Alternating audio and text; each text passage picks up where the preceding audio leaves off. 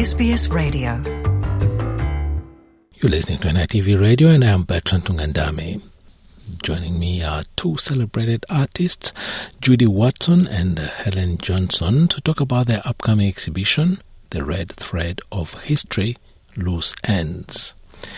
Helen and Judy, before we explore your upcoming exhibition, can you tell us about yourselves in a few words? Helen Johnson. My parents came out here from the UK a few years before I was born, so second generation immigrant. I make paintings that often reflect on the way that colonial culture gets perpetuated and the ways that it gets reinforced, and trying to throw some of those things open for we colonists to think about ourselves and those cultural structures that we inhabit. My name's Judy Watson. I'm a one-year woman from northwest Queensland. Our language group is cut by the Northern Territory Queensland border. I live in Brisbane, and it's great to be down here in Melbourne at the moment with Helen, installing the show at Mama, and feeling very connected to being down here and really looking forward to meeting up with the community as well. Now, this exhibition explores complex and varied perspectives on colonization, the colonial legacy and the role of women, along with motherhood and family, and this is something that brings you together. We're women and we're mothers, and we come from women and mothers as well. With my work, I have looked at my matrilineal Aboriginal line through my family, and I have some works related to places and countries. When I say countries, Aboriginal countries and stations and things like that through maps that our family have worked across and on, or were born on, or in the case of my great-great-grandmother, Rosie, escaped from a massacre on. I also have some silhouettes of some of the women in my family and also an art assistant. So there's a silhouette of my mother across country and mapping, myself, my daughter, one of my cousins, and then one of my art assistants. One of the things that interests me about working with Judy is having these certain levels on which we connect and have similarities, like through experiences of motherhood and being women, being daughters, and then inhabiting a really different subject position in relation to colonisation and being a beneficiary of that on my part and a participant in it. I think that a lot of the work in this show addresses transmission, how memories and stories get transmitted, but also the things that don't get transmitted. I often, if I'm making work looking at this society, sort of turning the anthropological lens back onto itself, a lot of that work involves going into archives and pulling out imagery and aspects of history that I certainly wasn't taught in school and that tend not to be given much airtime because they're not very palatable. Like the Hansard records from the first sitting of Parliament after Australia was federated, for example, make very clear the white supremacist project that Australia is. They don't often bring those documents out or refer to them, even though they're foundational. So, thinking about the things that get transmitted and the things that don't on both very personal levels and broader cultural levels. And there is one woman who comes up in the Skullduggery video. Her name was Agnes Kerr, and she was a matron at Burketown Hospital up in the Gulf of Carpentaria.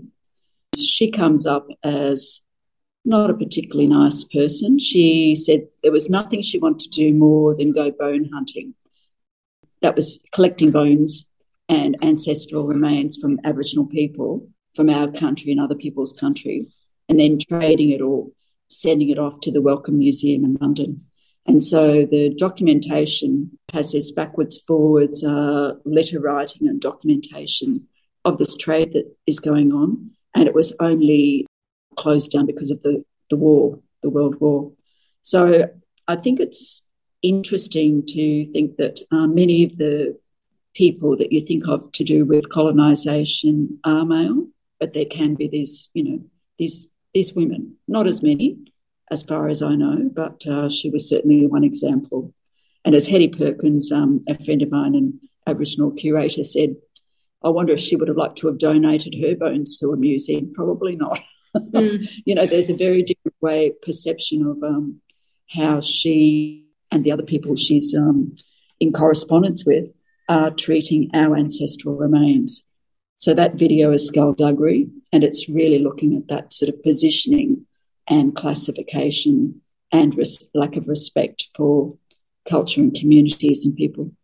Skullduggery is one of your videos produced a couple of years ago. It's a powerful way of retelling Australia's history. And one thing we know about Australia's history, the history of colonisation, it's mainly about recounting the experiences of colonisers. Now, is it right to characterise your collaboration as an effort to look at history from a different perspective? To look at this part of history from a different perspective? Yeah, one other thing with the video is the letters are read out by 3 Aboriginal people. So it's like it's turning the whole thing upside down, because you've got Daniel Browning from Radio National, Bunjalung and other Aboriginal man, and he's got many other cultures within him, Roxanne McDonald and Leif Charlton. So they are reading these stories within the Skullduggery video that are talking about this trading of ancestral bones, but they're reading it from the perspective that could be their families as well. So you can feel that tinge of irony and sarcasm and also deep hurt, I think, within it. So that's another way of sort of like tipping it up and on itself. Now, the exhibition will launch at MUMA on the 10th of September and run through to November. How many pieces are displayed altogether? There's quite a few. The exhibition is spread across 3 galleries within the museum, and there's some works that have toured from an iteration of this exhibition that was at the MGA up in Canberra, but we've also brought in a range of other works into the conversation for this iteration of the show, some older works and some more recent. We both have painting as a central aspect of our respective art practices, and in many ways there are overlaps in our material approaches to that also cross over with printmaking, working large scale and often on unstretched fabrics, and working on the floor and embossing and things like this. But then the outcomes of those processes are really different for each of us as well. Can you tell us a little bit more about the main thread of the exhibition, the red thread of history, loose ends? Again, it's like this sense of things weaving in and out and sometimes touching each other and sometimes diverging. And that motif of the thread comes into some of the works as well. And that, Judy, maybe do you want to talk about the red thread? Yeah. So Ernest Reschner talked about ochre being the red thread of history, and ochre, whether it's red ochre particularly, is something which has been at the beginning, according to him, of every aspect of civilization around the world, whether it's at birth or death. It's a really important resource that's been traded. I've certainly been to places all around the world that I've seen some of the ochre that is there. And then I was telling Helen about Henry Park's comment that I read where he talked about the crimson thread, but he was talking about the White Australia policy during Federation, and he wasn't talking about certainly any blackfellas or anybody of colour. It was very much the Anglo, the white, sort of... shoring up the bloodlines. Yeah, that's right. That was the bloodline he was talking about. So that's where it's sort of bringing them both together, the red thread of history, loose strands. It's those ideas. Well, for me, talk about trying to uncover concealed histories and work with those, what's been buried, what's been supposedly lost, and bring it up to the surface so that other people can see it. And I think, Helen is doing that too with the way that she's retrieving these. You talk about yours. Yeah, just looking back into the archive, as I was saying, and finding imagery, from this region, Naarm, what was then called Port Phillip, imagery that was published in magazines and newspapers that reveals attitudes that the colonisers had towards themselves as much as anything, which is something I'm really interested in.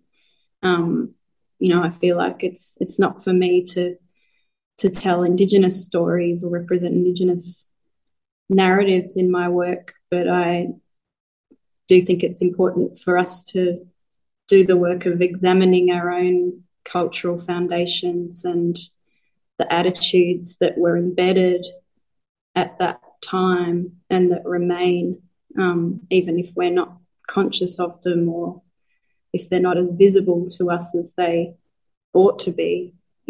They still define the way that we inhabit this place as a society and the problems that gives rise to. I've also looked at deaths in custody, and so there is a body of work, Vale of Tears, which has got some of the deaths in custody, certainly not all of them, but the ones that communities have allowed The Guardian to publish, The Guardian newspaper. And that body of work. Yeah. And so there's text of some of those deaths in custody, whether it's just an initial, but then there'll be where, the age of the person, that sort of thing. But in front of it is hung muslin. And then I had friends and colleagues and then family come and sew welt wounds. And by the sewing of the welt wounds, it's like the idea of the needle going in and to pierce and then come back through and repair. It's like sewing up a wound, whether it's in your psyche, whether it's, the wound on the body of evidence, that sort of idea. I think that idea of community working together, we went back up to our country in northwest Queensland with some of my family, and also around our kitchen table, sort of in Brisbane or in the studio with people coming in.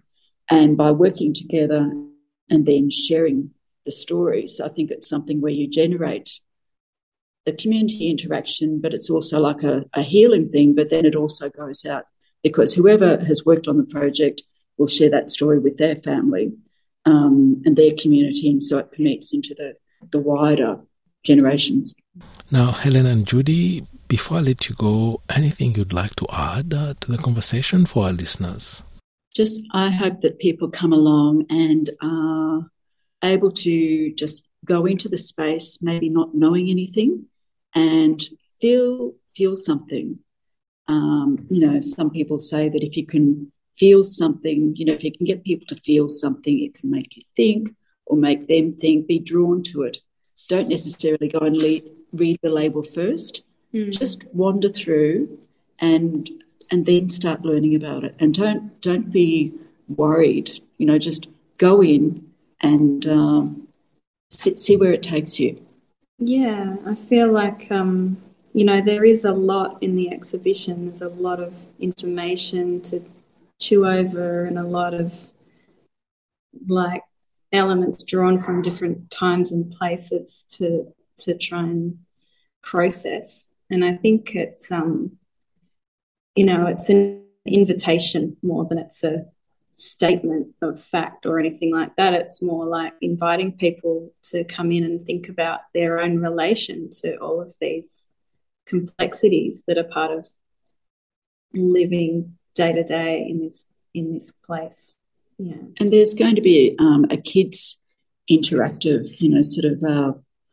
events, coming up too. So keep an eye out for those. Judy Watson and Helen Johnson, thank you very much for taking the time to talk to us about your upcoming exhibition, The Red Thread of History, Loose Ends. Thanks for having us. Thank you.